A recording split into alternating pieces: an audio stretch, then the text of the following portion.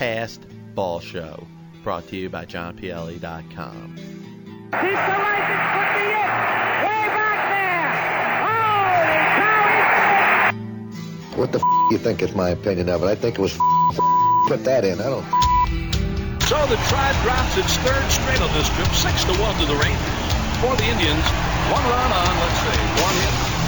That's all we got. One goddamn hit. Can't say goddamn on here. Don't worry, nobody's listening anyway. I'm talking about the past, I'm talking about the history, I'm talking about what's great about this game of baseball. There's so much stuff that we can talk about. I would say I wouldn't know, but I would say the reason why they won the past is baseball going into the highest baseball sport that has gone into baseball, and from the baseball angle. I'm not going to speak of any other sport. Let me start by telling you this. I have never used steroids, period. Jerry, just remember, it's not a lie if you believe it. Joe Carter with a 3-run homer. The winners and still world champions, the Toronto Blue Jays. And this team sucks. Well, he's out. Yes, Fred is out. Look at this. Fred is out. Damon Mack. I'm not in here to argue about other sports. I'm in the baseball business. It's been run cleaner than any baseball business that was ever put out in the 100 years at the present time. Sell the team. Oh, yeah. Good morning. Of course, this is John Pielli right here on the MTR Radio Network. Past Ball Show. Solid couple hours of baseball entertainment for you. Of course, always a reminder, you could tweet at me at John_Pielli, and we'll keep the discussion interactive. Everything going on in Major League Baseball. I got a couple guests lined up for today. We'll get into that in a little bit. But we're going to start going on some random baseball topics and, a couple different things I do want to get into. I find some things very interesting, and we'll talk, about the Mets a little bit later on. I do want to talk about a Mariners-Orioles trade that happened a couple years ago that really has benefited the Baltimore Orioles tremendously. But I'm going to start out by talking about the Washington Nationals. And, of course, the Washington Nationals were certainly a sexy pick in regards to Major League Baseball, the experts, the non-experts, everybody that goes out there that has their interest in what teams are going to win the division, what teams are going to have the best chance to represent their respective leagues in the pennants and getting to the World Series. And you probably weren't too silly if you picked the Washington Nationals, not only to get to the World Series, but even to win the division, to get in as a wild card on a very bad season. But as you follow the things going on right now with the Washington Nationals, you're finding more and more of the chance that that's probably not going to happen. And, you watch the Washington Nationals, and they've not done a bad job this year. I don't think they've been horrible on it by any stretch of the imagination. We could get into teams, and we have on the Past Ball Show. We've talked about teams that have been absolute disappointments. They've been terrible. You talk about the Angels, you talk about the Toronto Blue Jays, the Philadelphia Phillies, the Dodgers to a certain extent until all of a sudden they kicked fire and became the team that people thought they were going to be. But the Washington Nationals can kind of go under the radar a little bit because they haven't been that bad. And you talk about, let's say, the New York Yankees, a team that probably isn't going to the postseason, a team that will still finish with a respectable record, but probably fall short when it's all said and done. The same can be said about the Washington Nationals. You've heard me before, we've talked on several other programs about the fact that the National League postseason teams seem to be set. You got the Braves who are running away with the National League East. You got the Dodgers doing the same in the West. And then the National League Central, where you have Pittsburgh and St. Louis and Cincinnati, who are all probably going to get into the playoffs in some way, shape, or form. And that leaves the Nationals, of course, on the outside looking in with manager Davey Johnson and what is probably his final season. They sit at the moment of this broadcast at 74 and 69. So what went wrong? I mean, you could say, obviously, a team's going to finish 500. They're going to finish with an over 500 record. They have a tremendously talented team that is, what is to blame? You could talk about the injuries, and every team has battled their share of injuries this year. You could talk about some lack of production, whether it's a guy like Adam LaRoche. Danny Espinosa's been hurt. Anthony Rendon has not torn it up like people would have expected. They're not getting a ton out of their catching situation, though Wilson Ramos has hit pretty well since he's been healthy. Bernard Span is having an okay season, but not as dominant of a season, particularly with stolen bases and outfield defense that you would have expected. Bryce Harper hasn't been there for the whole season. He's hurt again. Steven Strasburg, after being held back with the innings limit last year, has made 28 starts but hasn't dominated. He's got a sub-3 ERA but just 7 wins. So, you can look at a lot of different things that have not gone right for the Washington Nationals, but I do want to spend a moment to focus on a couple of things that have gone right. And the reason I want to talk about this is because a lot of the moves that Mike Rizzo made as a general manager were second-guessed and probably first-guessed when they were first initially made. And the first one that I want to get into is the signing of outfielder Jason Worth to an 8-year contract, paying him about 7-year contract for $126 million, and the fact that he's going to be around until the 2017 season. Now, you would think on the surface, on the beginning, the thought of a deal like that being a little bit excessive, a little bit too much, considering what his track record was prior to him becoming a free agent, and certainly was a reason why the Philadelphia Phillies were not in the running to sign Jason Worth to a similar contract to what the Washington Nationals signed him. Now, as we enter and finish year 3 of Jason Worth's contract, you understand that the Washington Nationals will probably at some point be paying for some lack of productivity towards the end of that contract. Jason Worth is 34 years old right now. You add another 4 seasons to it. His age 38 season certainly is going to be past his prime. But the last time I checked, Jason Worth was having a pretty good season. And yes, he's going to have his injuries here and there because he's such a hard-nosed player. He missed half of the 2012 season, but hit 300. This past season's been a different story. He has been a very productive player for the Washington Nationals, and you could say that the team has struggled in spite of Jason Worth's success. And Mike Rizzo, maybe right now, rationalizing the deal that for the reason that he signed Jason Worth would be for the fact of what he's going to do in years like this and next year and maybe the year after. But he provides a very important veteran presence on that team. His performance in the postseason, hitting that walk-off home run to keep the series alive in the NLDS against the St. Louis Cardinals, was big. It was a huge moment that certainly was something that could be respected in regards to the Washington Nationals playoff history. But this season, he has been very good.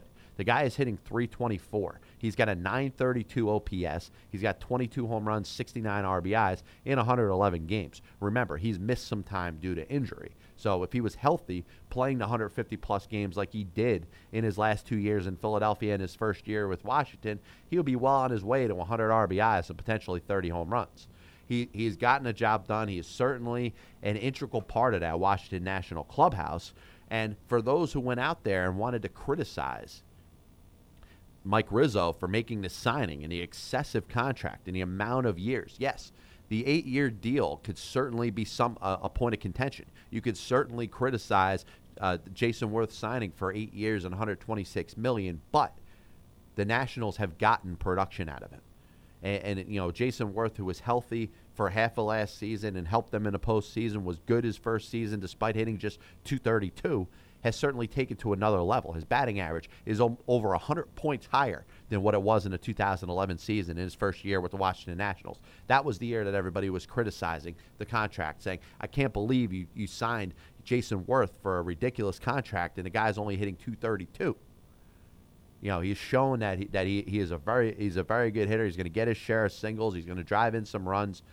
He's not the fleetest of foot, so I wouldn't expect him to be a big stolen base guy, first or third guy, but he's going to score his share of runs. He certainly represents a very big presence in the middle of that Washington Nationals batting order. He plays good defense. He's an all-out type of player. He's a hustle player. He's a guy that's going to run everything out, and that presence is going to kind of push itself towards the younger players on this team. A guy like Bryce Harper looks up to a player like Jason Worth, says that's the kind of guy I want to be. I want to bust it out of the box every time. When there's a fly ball out there, I want to go all out, dive head first, and go in for the big play in a situation like that. So Jason Worth, the signing does not look too bad right now. And you may disagree with me, sure. Tweet at me at John_PLE, let me know how you feel. But right now, the Jason Worth contract has not looked bad in spite of what's been a down season for the Washington Nationals. We talked last week about the possibility of maybe Bo Porter coming back from the Houston Astros, joining the coaching staff and maybe becoming the next manager. But, you're looking at a lot of interesting decisions that the Washington Nationals have to make. But they're not as far away as a lot of other teams are. And we're talking about teams getting themselves ready for the 2014 season. The Nationals can probably just run a majority of their team that they had last year out there and expect to compete for the National League East title. And a guy like Jason Worth has certainly been a reason why they've been competitive this year, and is certainly going to help them for at least 2-3 more years down the road. Another guy that I want to talk about is a trade that Mike Rizzo made and a subsequent signing to an extension that I didn't necessarily agree with right away. And that was the trade with the Oakland Athletics to get left-hand pitcher Gio Gonzalez. And Gio Gonzalez, of course, has been a guy that's bounced around from a couple different organizations. Was originally drafted by the Chicago White Sox in the first round, 38th pick overall in the 2004 draft. Was traded from the White Sox to the Phillies in a trade that, of course, ended up sending Jim Thome over to the White Sox. Aaron Rowan came over. A guy by the name of Daniel Haywood came over to the Philadelphia Phillies in exchange for Jim Thome. And the Phillies ended up trading him with Galvin Floyd to the White Sox for Freddie Garcia. So going back on the history, and we will talk about a trade that certainly has that same type of implications. Imagine how the White Sox felt if they actually used Gio Gonzalez to what the Nationals are using him and the Athletics used them before. If they got him and Gavin Floyd for Freddie Garcia, certainly the Chicago White Sox rotation would look phenomenal right now. And those guys are certainly both in the prime of their careers. I know Floyd's been hurt a little bit, but the White Sox end up trading him with Faustino de los Santos, who of course was one of those guys that was involved in that biogenesis thing down in Florida and is currently serving a 50-game suspension. And the deal to the Oakland Athletics for Nick Swisher. Remember, Nick Swisher was a White Sox for 1 year before he ended up signing that, being traded to the Yankees and signing that deal where he was with the Yankees for a while. But a guy that was that young, and you realize in 2004 when he was drafted by the Chicago White Sox, you're looking at a guy that was just 19 years old. And the fact that he made his major league debut when he was 22 with the Athletics and is 27 right now for the Washington Nationals, he seems like he's a lot older than he really is. And, of course, it was the Oakland Athletics who ended up trading him to the Washington Nationals in a deal for A.J. Cole, Tommy Malone, Derek Norris, and Brad Peacock. And I thought at the time it was a deal that, I wasn't happy with from the Athletics standpoint because I've always shown my frustration with Billy Beane and his non-willingness to keep his core players that he ends up developing, and he's always trading them off. But within about a year or so, not even, and you look at the impact that Gio Gonzalez could potentially have on the Washington Nationals, I actually pulled a 180. I actually thought that, the 6-year contract that he signed through 2018, of course, that this is a situation where the Washington Nationals may not have gotten as good of a pitcher as they thought they did. And that's really where I've kind of gone the other way with it now. Gio Gonzalez last year won 21 games in his first year with the Washington Nationals, finished third in the National League in the Cy Young Award voting, led the league in strikeouts per 9 innings pitched, led the league in the fewest home runs allowed per 9 innings pitched. He gave up just 9 home runs in almost 200 innings pitched, won 21 games, which, of course, led the National League. And I started to turn around and say, this guy may very well be a pretty decent pickup, but how is he going to sustain that over the duration of his contract? And what I saw last night, or, a couple days ago, Mets Nationals, Gio Gonzalez looked like a absolute top pitcher. And I know it seems to be like maybe a little touche saying something like that because, here's a guy that's been an all-star before. He's won 20 games. He's gone out there throwing over 200 innings a couple times. He's a high strikeout guy, 197 Ks in 2011, 207 last year. Why would you say something that's so obvious? But, my point is that I really felt that Gio Gonzalez was a guy that over the next couple years would digress. In a year like this, when the Washington Nationals are not going for the postseason, I would expect him to drop off a little bit and not be as dominant of a pitcher as he's been. And to look at him of the other night against the Mets, I understand the Mets are running a AAA lineup out there. They're running guys out there like Juan Lagares and Wilmer Flores and Justin Turner and Travis d'Arnaud. And the younger players that are playing for the Mets are not anywhere near where they're expected to be as they get themselves to a point where they could be more dominant players. But Gio Gonzalez looked like he could be an absolute number one. And I didn't necessarily feel that, even coming into this season, even coming off of a year that he won 21 games for the Washington Nationals in 2012. I feel Strasburg's a guy that's on the rise. He's going to be that 18 to 20 win type of guy. Jordan Zimmerman has certainly backed up what I thought he would be, as he's been probably the best pitcher on that entire staff. But Gio Gonzalez, and you put him in there with Jason Worth, two moves that I think were very disputed in regards to Mike Rizzo as the general manager of the Washington Nationals, and my points are on the record of what I feel about Mike Rizzo as a general manager and as a person in regards to running the Washington Nationals organization. But I will give him credit because he went out there and his two boldest moves that he made involved players that he ended up locking up long term. And you look at Gio Gonzalez, who signed through 2016, and two team vesting options for 2017 and 2018, and Jason Worth, who was signed through 2017. The two riskiest decisions that Mike Rizzo, as the general manager of the Washington Nationals, made may turn out to be the best moves down the road for this franchise.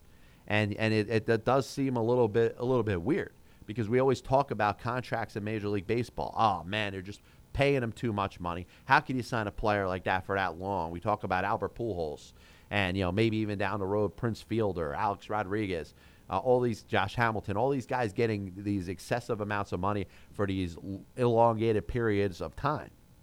But the Washington Nationals may be able to sustain some very good success, conversely, from the way a lot of people think, because of Gio Gonzalez and Jason Worth. And I think that's an angle of this whole thing that few of us ever get into and discuss, because we're always so fixated, so fascinated, so intently on these long-term contracts and talking about how they're always a bad deal and they never work out for any team that's involved.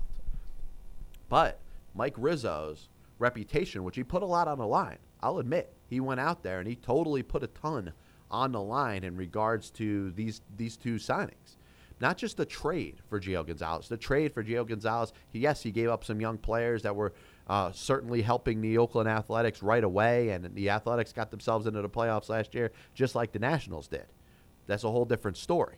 But getting Gio Gonzalez and signing him to that long-term extension, which certainly justified the amount of talent that he ended up giving up in that trade with the Oakland Athletics, was something that maybe the Nationals would have felt towards the end of that contract. And I'm not so sure right now. I think Gio Gonzalez has got, after this season, what he's shown this year, in spite of the Nationals not having their best season, he certainly has two more seasons that he could be an elite pitcher, a number one or a number 1A or number 1B on the staff of the Washington Nationals as they make their run towards a postseason berth in 2014. And 2014, 2015, all of a sudden there's just 1 year left on his contract. And if you could be reasonable with that, then maybe you keep him around a couple more years while the Nationals have built some postseason experience. And I think the same thing could be said about Jason Worth. When you got Bryce Harper and you got Ryan Zimmerman and you got guys that, if they're not younger, they're inexperienced in regards to the postseason. The exact thing that general manager Mike Rizzo wanted to see out of Jason Worth and Gio Gonzalez is exactly what he's gotten. And we spend so much time talking about teams that go out there and sign free agents and they end up being bust.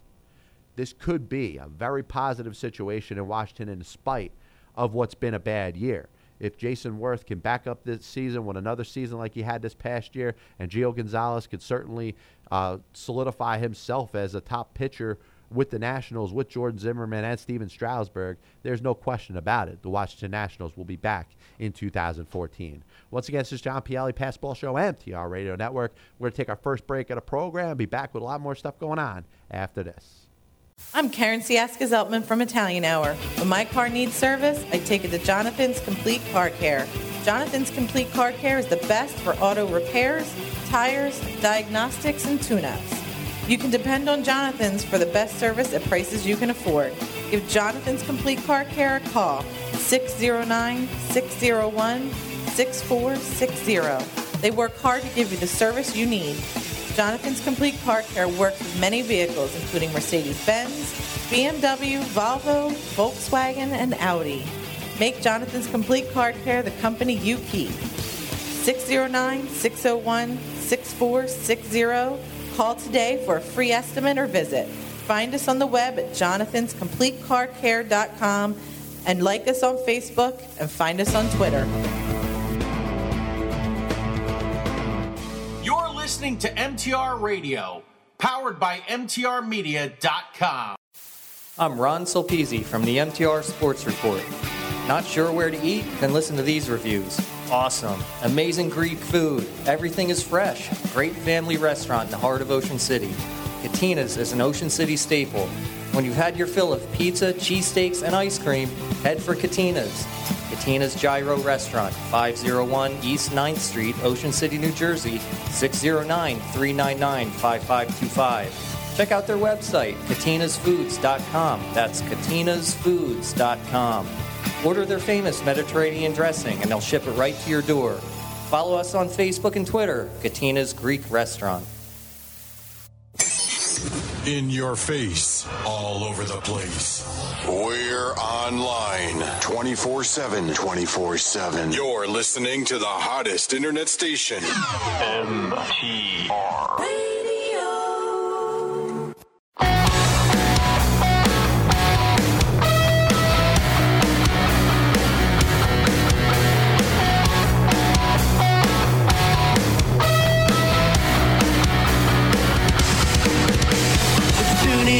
Jumpy Ellie's basketball show, hosted by a guy called Jumpy Ellie.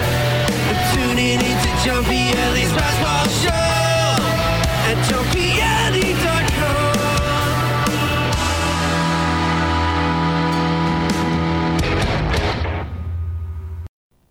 Welcome back, John Pielli, Passball Show, MTR Radio Network. Of course, this is the Passball Show, baseball interview show, and we're going to get into our first interview today that I recorded this past week with former Major League catcher Earl Averill.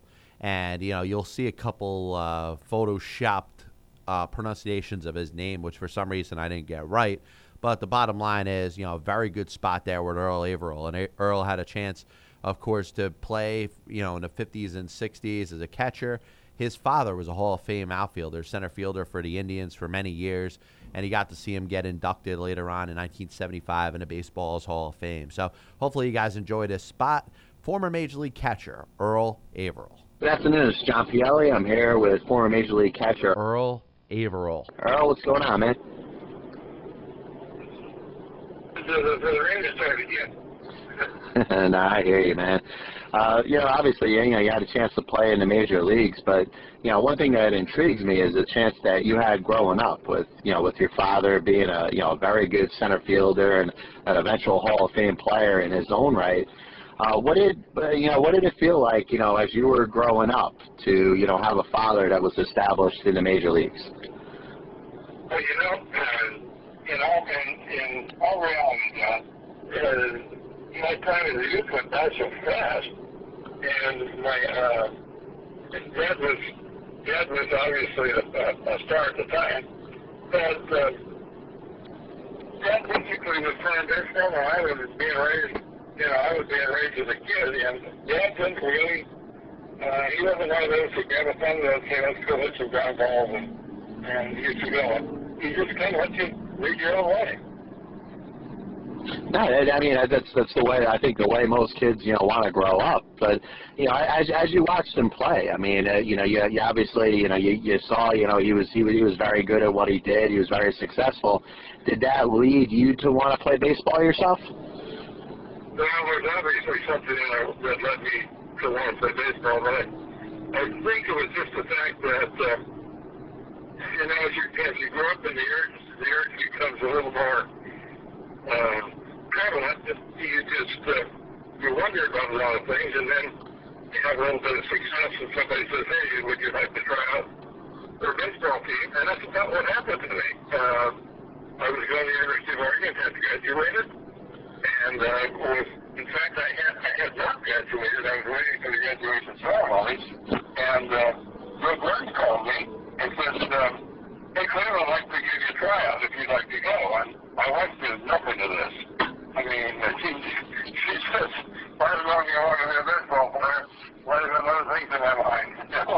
But anyway, by the way, we're celebrating 62 in a couple days, so. Wow. Yeah. So anyway, I went to Cleveland and tryout, and some of the names that were pitching to me at the time, as you think about it, Bill McKechnie, Red Ruffing, Red Crest. These guys were with the Cleveland organization in a combination coaching and consulting capacity at the time, and they threw batting practice to me there for a couple of days, and they put me on a train, and I went to Albany, New York, and joined the Reading Indians with Kirby Farrell as a manager. I'll tell you what I find interesting about it, and of course you make a big comparison from baseball the way it is today and the way it was then. I mean, you got yourself a college education, which was great. Were you swayed in any way to consider using, let's say, your college education to get into a career as opposed to playing baseball, since, baseball at the time wasn't a real high-paying job? Well, you're right. In fact, I probably made more money by turning down teaching opportunities than I did playing baseball, because at the time that I signed, the first year's salary, including bonus, could not exceed $4,000. So if you made more than $4,000 in 1953, you had to be in the big league reporting man last year. Yeah, and I tell you, I'm sure you had a decision to make. I mean, it was great, probably going to the tryouts and being able to make a team. But I'm sure you had to think about, did you have any doubts as far as it being the right choice for you, in regards to what you knew you were going to get paid as a baseball player? Well, let me tell you where the doubts arose. when I reported the first day, and we went to Schenectady, New York, one of the guys wanted to play catch with me. And after he warmed up a few times, I wondered, where in the devil am I doing in this league? I had an old McGregor catcher's glove, and who wanted to warm up with Herb Store. And Herb was throwing little bitty baseballs at that point in his career. So, yeah, I was had a rude awakening. Yeah, I tell you, he's a guy that must have been hard to catch, considering how hard he threw, right? Well, actually, Herb was actually easy to catch, because his ball was alive. It always gets it out. You can almost hear the thing whistle. He just threw it so hard, and it had a little nice gentle rise to it. But he had excellent curveball. And, I had seen Herbie later on that year. I seen him walk the bases loaded and struck out the side. That was not unusual, because his breaking ball was almost uncontrollable from the standpoint of it had such good break that he didn't have that much immediate control over it. So he got it. Of course, he saw the number of strikeouts he had in his first rookie year in the Cleveland. It was phenomenal. Yeah, he definitely was, man. Once again, this is John Pielli, and their former Major League catcher, Earl Averill. Now, you came up obviously with the Indians, as a catcher. You had a chance to be teammates with Bob Feller, and what was interesting about that is Bob Feller was also briefly a teammate with your father. What was it like, catching Bob Feller and just having a chance to play with a guy like him? Bob was always a great guy. He was always loose and friendly, and he's the only guy in Cleveland had two locker rooms. One was just basically handle the stuff that he ordered and mail while we're on the road. I think he had every magazine in the world, and the back of every magazine in those days was a listing of things that you could send away for. Well, Bob spent his time in the bullpens sending away for stuff, and when we get back up the road trip, his locker would be full of stuff that he ordered. That's pretty funny, man. Now, obviously you got to see, really the greatness in a Bob Feller, probably similar to what you saw at the beginning years of Herb's score, and within his rookie year and stuff. But what do you think made Bob Feller as good and as dominant of a pitcher for as long as he was? Well, for one thing, Bob obviously had a blazing fastball, and missed 5 years in the service, or several opportunities in the service. But he had an excellent curveball. He had a slider and a curveball when I saw him. In fact, I caught him his last year in the big leagues, and he had a no-hitter in Detroit going into the inning. And so he obviously had command of his pitches. Location was the key issue, as it is today. And Harvey Keene signaled the right field to pick up his no-hitter. And here he is. This was 1956. He was born in 1918. So figure it out. He's at that was his last year in the big leagues. And that's not true. If you look at the roster for the 56 Indians, there was probably 7, 8, 9 guys on there that played with Cleveland their last year of their baseball career. Yeah, and I tell you look back at that team, and I mean, you look at the well-known players on that team. I think that's very interesting to look at. Now, obviously you got a chance to play with the Indians, and then you came up with the Cubs for a couple of years, and then you were taken in the expansion draft by this new team called the Los Angeles Angels. Tell us a little bit about what it felt like to be taken in the expansion draft, and then playing for a new team that had no history, didn't exist prior to that, and be like one of the primary members of the first ever Los Angeles Angels team. It was kind of a different scenario because you were thrown into the barrel with basically 25 guys, none of whom you actually knew very little about any of them. And we were predicted to win, I believe it was 40 ball games, because the most they thought we win. And I think, if you look at the records, I think that we won more games the first year than they did, the Angels did in the next year, nearly 20 years. So we got together as a group. We had no hang up on each other. Everybody seemed like I think we had 5 guys that hit about 20 home runs or more. So we were offensively, and no pun there, offensively a fairly decent ball club. We had some pitching problems from time to time, but everybody had that. So we had a good, enjoyable time. No, I tell you, and that team, overachieved a little bit from, an expansion team standpoint. I mean, you mentioned the, expectation of 40 wins. You think of a year later with the New York Mets in 1962. That's the only amount of, they won 40 games. So, for what you guys were able to do that first year was pretty interesting. And of course, that turns out to be your best year in 1961. You hit 21 home runs. Tell us a little bit about what you felt like went right for you, and why that season kind of stood out in your the track record of your playing career. Well, it's difficult because if I had 21 home runs, if you look at it, I think I only had about 310 at-bats. But it was one of those scenarios when things happened. I was credited with winning 13-game winning hits. Well, you don't keep track of those anymore.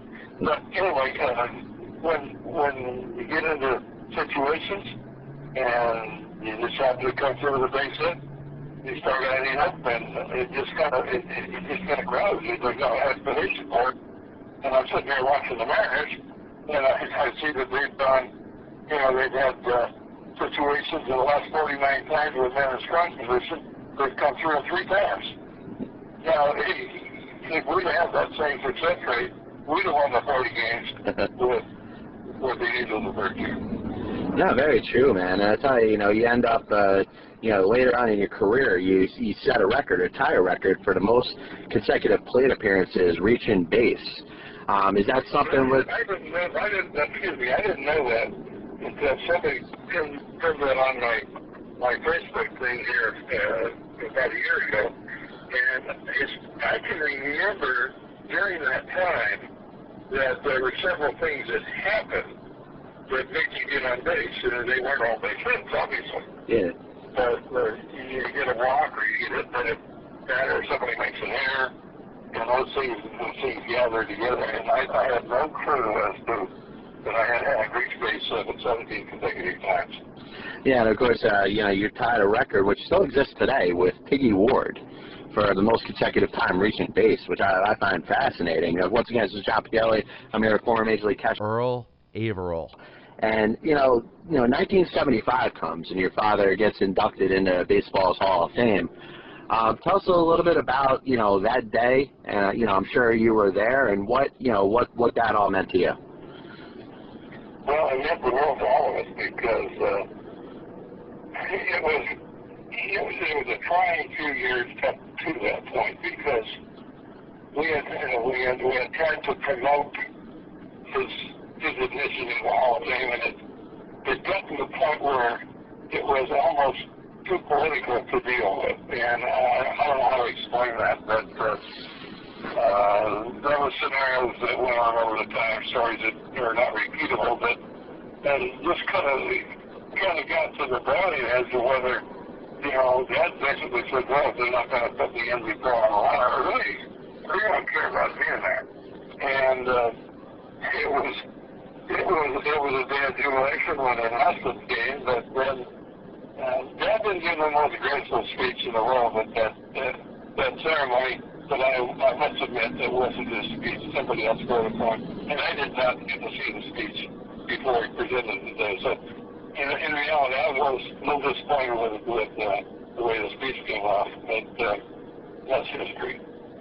No, it absolutely is. That's how he's in Baseball Hall of Fame, where he absolutely belongs. And do you have any particular moment of your own playing career that really stood out? Whether it was for the Indians or the Angels or anybody else, was there any one particular moment that always kind of stays in your head that you always think about? Well, interestingly enough, you think about some of the biggest thrills you had in baseball, and mine came from an introduction. And in this case, I was in Boston. And it's the first time I'd done Boston, and I did the usual thing that everybody does that went to Boston the first time. Go behind the scoreboard and all these things. And we took batting practice, and I had taken a few swings and wandered down to first base, and I standing on first base. And Ted Williams comes out in the bedroom, and he introduced himself there. So that was my thrill, and I've never forgotten it. Yeah, listen, I appreciate you having some time today, Earl. Best of luck to you, and thanks for, giving me a couple minutes. You're welcome. Thank you. Hey, hopefully you guys enjoyed that spot there with Earl Averill, and of course he talks about the animosity that his father, with the same name, Earl Averill, had, in regards to baseball and his Hall of Fame and the voting process, and the fact that he said that if he wasn't inducted while he was still alive, he didn't ever want to be there. And I think it's some definitely interesting stuff to get into in regards to what the guy went through and his father. And I found it fascinating that his father never really pushed him to play baseball. And we talk about parenting and stuff like that, and you don't want to make your kid into what you want them to be. You want them to be what they want to be. And I think it was a very good point that he made there, that his father allowed him to do whatever he wanted to do, and he happened to chose baseball just like his old man. So hopefully you guys enjoyed that spot there. Former Major League catcher Earl Averill, who this past week just happened to turn 82 years of age. So happy birthday, Earl. What we're going to do is we're going to take another break. We'll be finishing up this hour of the Pass Ball Show right here on the MTR Radio Network. Back after this.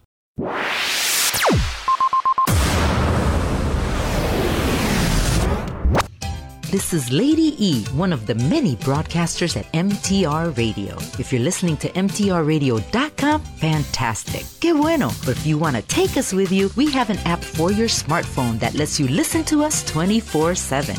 Just go to Google Play on your Android device or the iPhone App Store and download our app, MTR Radio.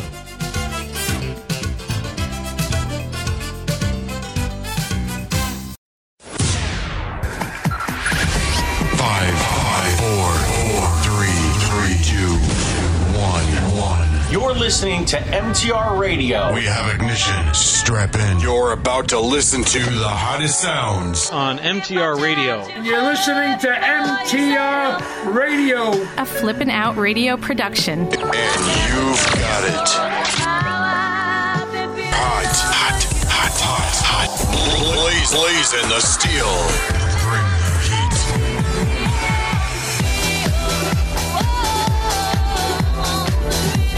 Always covering the most current topics today. Check us out on mtrradio.com. We offer packages to advertise on our website and on MTR Radio. Get your name in front of over 5.5 million people. Advertise on MTR today. Email info@mtrmedia.com for details.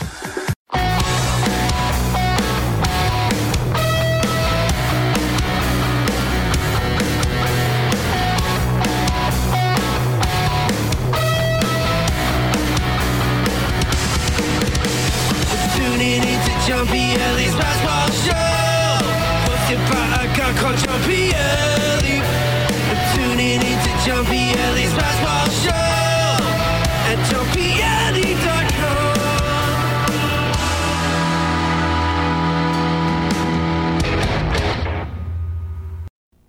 Oh, yeah, welcome back, John Pielli, Passball Show, MTR Radio Network. Of course, tweet at me, at John_Pielli, anytime during the duration of this program, and I'll be happy to reply to every single tweet that gets sent my way. I've done a good job with it. We've had some great discussions. And, you know, we want to keep this program interactive. Of course, you know, we haven't been going live for a little while, but, you know, we're giving you a different show every week, a new show, a newly recorded show. And, you know, I want to make sure that, you know, if there's something that you guys want to talk about and we get into, and we've had some heated debates, you know, in regards to stuff going on in Major League Baseball. I know I took a lot of crap for ruling the Yankees out when I was on the MTR Evening Drive a couple weeks ago, and the Yankees responded by winning 5 out of 6. They've struggled a little bit since, of course, and, you know, they're in a situation where right now they're playing the Baltimore Orioles. And one guy that certainly has been a very big help to the Baltimore Orioles and their pitching staff has been right-hand pitcher Chris Tillman.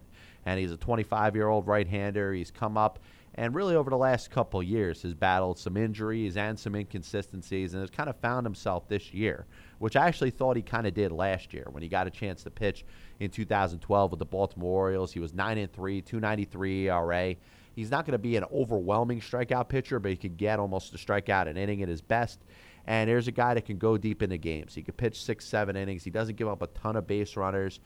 He doesn't walk a lot of guys, though this year he's walked probably a little more than he would have liked.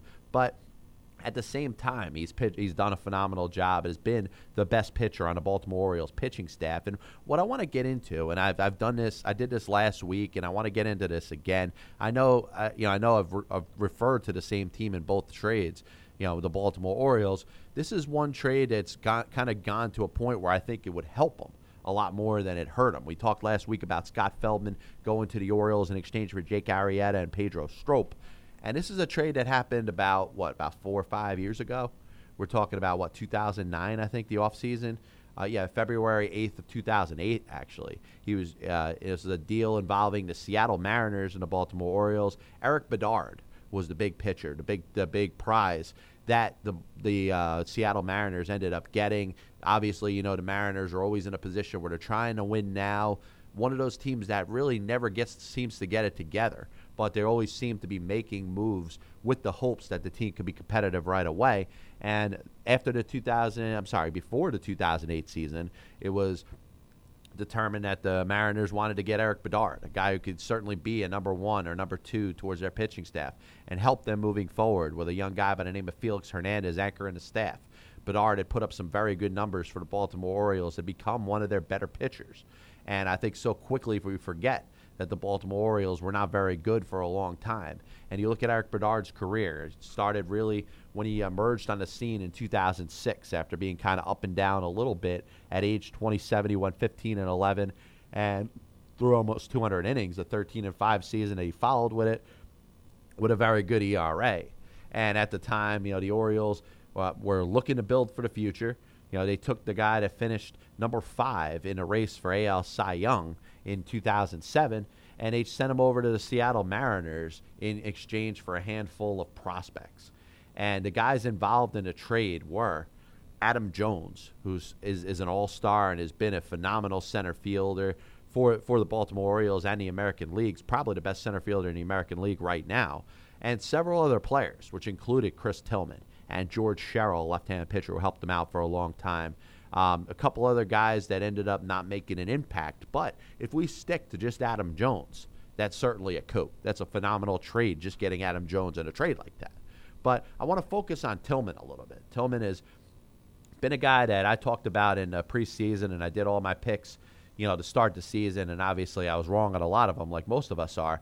But one thing I did stick with, and I'm happy to say that I was right about this, is Chris Tillman has established himself as a number one on the Baltimore Orioles pitching staff. He is no doubt the ace on that staff. And you look at his numbers, we talked about the 16-5, 3.66 ERA, 153 Ks and 179 in the third innings. And they got some good pitchers, whether it's a Miguel Gonzalez, a Jason Hamill, Wei-Ing Chen, Feldman, of course, who they traded from the Cubs. They got some decent pitchers. You add Bud Norris from the Astros in there, Kevin Gausman coming up potentially. You look at a couple other guys that are on the verge of making a major league debut and establishing themselves. They do have some young pitchers that are still down there in the minors that we have yet to see yet. Zach Britton, guys like that. But what I'm talking about right now is the fact that Chris Tillman has really kind of taken that step to become a legitimate starting pitcher and a top of the rotation guy. Coming into this season, you didn't really know who the number one was with the Baltimore Orioles. You talked about Wei-Ing Chen, who they signed last year, and Chen has been hurt. He's been back and forth. Hopefully he'll be ready for the postseason if the Orioles are able to make it there. But Jason Hamill's been hurt a lot. Miguel Gonzalez, who I think is a good pitcher. He's a guy that's going to go out there and give you innings, I think. But at the same time, he doesn't have the upside that a guy like Chris Tillman has. So the Orioles, in this deal, were not only able to add Adam Jones, but they added Chris Tillman. And I think it's real easy to forget that this guy was included in this trade. Because, you look at how many years he's already been up with the Baltimore Orioles. It's not like he's just making his major league debut today. The guy, this is his part of his fifth season with the Baltimore Orioles, and he made at least 11 starts in every one of those years. And of course, at age 21, age 22, he's still trying to get his feet wet, establish himself a little bit with the 13 starts he made in 2011. But for the most part, in his first three seasons, he was kind of back and forth between the minors and the majors. And he got himself to a point where he was able to locate his pitches a lot better. His fastball, which looks a lot faster than it is, he throws about 91, 92, may hit 93, but he's able to locate it into a spot where it's very difficult for hitters to hit. And he started to see that last year. He started to see that with the Baltimore Orioles last year when he went 9-3 in the 15 starts and had a sub-3 ERA. And you look at the Baltimore Orioles pitching staff of last season, and led by guys like Chen, who, of course, made 32 starts. Tommy Hunter was in the mix. He's a reliever now. Hamill, Jake Arrieta, who we talked about last week, was traded to the Cubs. Miguel Gonzalez, who very similarly won 9 games for the Baltimore Orioles in only 15 starts. But it was Tillman that I really thought had that upside, that had the ability to take it up another level and be that kind of pitcher over the course of a full season. And I'm glad to see that that's finally worked out for the Baltimore Orioles. And, of course, we can talk about Adam Jones all you want. He's certainly one of the top center fielders in all of Major League Baseball, let alone just the American League. And the Baltimore Orioles made a very good move there. I mean, at the time, it could have been something, a point of contention. It could have been a point where that you could have criticized that move a little bit in regards to trading Eric Bedard, who was only 27 at the time and was coming off of 2 very solid seasons, one of them that got him in the top 5 in the AL Cy Young. You talk about where the Baltimore Orioles were at that point. They were not going anywhere. You were hoping that maybe a guy like Eric Bedard would be a guy you could have along and kind of take the team to the next level. And at the time, it looked like a tough decision. It looked like a decision that was going to backfire in the face of the Baltimore Orioles, their organization, and their fans. And the Seattle Mariners were going to be the beneficiaries with not only King Felix there, but Eric Bedard to be a solid number 2 starting pitcher. And look at what ended up happening. And I don't think you could have predicted that Eric Bedard would have fallen off as much as he has. And you look at him over the last several seasons, he's been up and down. He's been with so many different teams. He's had a lot of serious injuries that he's been dealing with. Seattle Mariners, when he joined the team in 2008, He pitched in just 15 games, going 6-4, made 15 starts in 2009, going 5-3 while he was healthy. He was pitching well, but the problem is that they couldn't get him out on the field because he was battling the arm issues. 2011, right after he ends up missing the entire 2010 season, he comes back in 2011, establishes himself a little bit with the Seattle Mariners. Still a very good ERA, just 3.45 in 16 starts. Then he gets traded to the Boston Red Sox for the pennant chase. Goes 1-2 in 8 starts there. Last year, signs a contract with the Pittsburgh Pirates. Goes 7-14 in 24 starts with an over 5 ERA. And it seems to be what has looked like kind of a little bit of a downward spiral in Erik Bedard in his career. As he hit age 34 right now with the Houston Astros, 4-10 in 23 starts. He's been in a bullpen.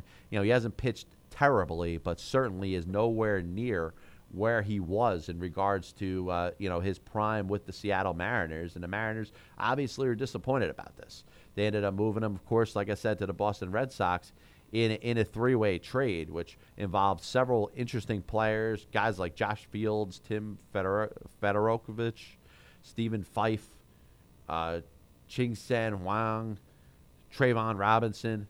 Yeah, probably a 3-way trade that nobody ever talks about. But, that sent him to the Boston Red Sox. But, you look at what has ended up happening, and you could say that a trade like that involved Chris Tillman and Adam Jones is a move that the Baltimore Orioles could point back to several years ago and say, listen, this was the turn of us being a crappy team to not only a contending team, but a very good team. And when we see Chris Tillman grab the ball for Game 1 of the ALDS or the ALCS, if the Orioles are lucky enough to make it there, and you look out in the center field and you see the guy that's playing center field is Adam Jones, maybe one of the best players on the team. I think Manny Machado over time will establish himself as the best player on that team. But listen, there's a lot of talented players there. You can't get by with just one guy. And, you see Adam Jones playing center field. You see Chris Tillman, pitching the first game of a playoff series. You got to point back to the Seattle Mariners trade, which sent Erik Bedard over there from the Baltimore Orioles at the time Erik Bedard was the best pitcher on their staff. So it's something interesting to look at, and obviously, we're going to continue to go back and talk about trades and how they've impacted certain teams that are either independent race or not independent race, or maybe independent race because of a trade or not independent race because of a trade. But it's all definitely interesting stuff to get into right here on the Passball Show on the MTR Radio Network. But, always a reminder, tweet at me at John_Pielli, anything going on in your mind, and we'll feel free to talk about it during the duration of the program. But what we're going to do we're going to break here for our first part of the show. We'll be back with a lot more stuff going on. Passball Show right here on the MTR Radio Network. A reminder, of course, download the apps we have on the iPhone and the Android. You could not only listen to us on the computer, but take us with you. Listen on your phone. Listen on your mobile device, perhaps your iPad. And, of course, you could hook the auxiliary plug up in your car and have a chance to take us on the road with you as you're traveling, to wherever it is you need to go. So a lot of different stuff, obviously. A lot of great program on this station, 24 hours, 7 days a week. You could, of course, catch me on the evening drive on Thursdays from 5 to 7 p.m. Every other week, I'm down over at the Hooters in Princeton, New Jersey. I'm joined by Mike Sanfilippo when I'm over at Hooters. And then, of course, Chris Speziali's with me the other weeks while I'm in the studio over here in Hasbrook Heights. And, of course, you could always check out my baseball drop-ins, my little segments I do on the MTR Morning Throwdown, which is usually Tuesdays, sometime in a 7 to 9 time slot. And, of course, with David Dobin on the MTR Nightcap, usually around like 10:30. So hopefully you guys enjoy all that. Like I said, Passball Show, MTR Radio Network, back for hour 2 after this.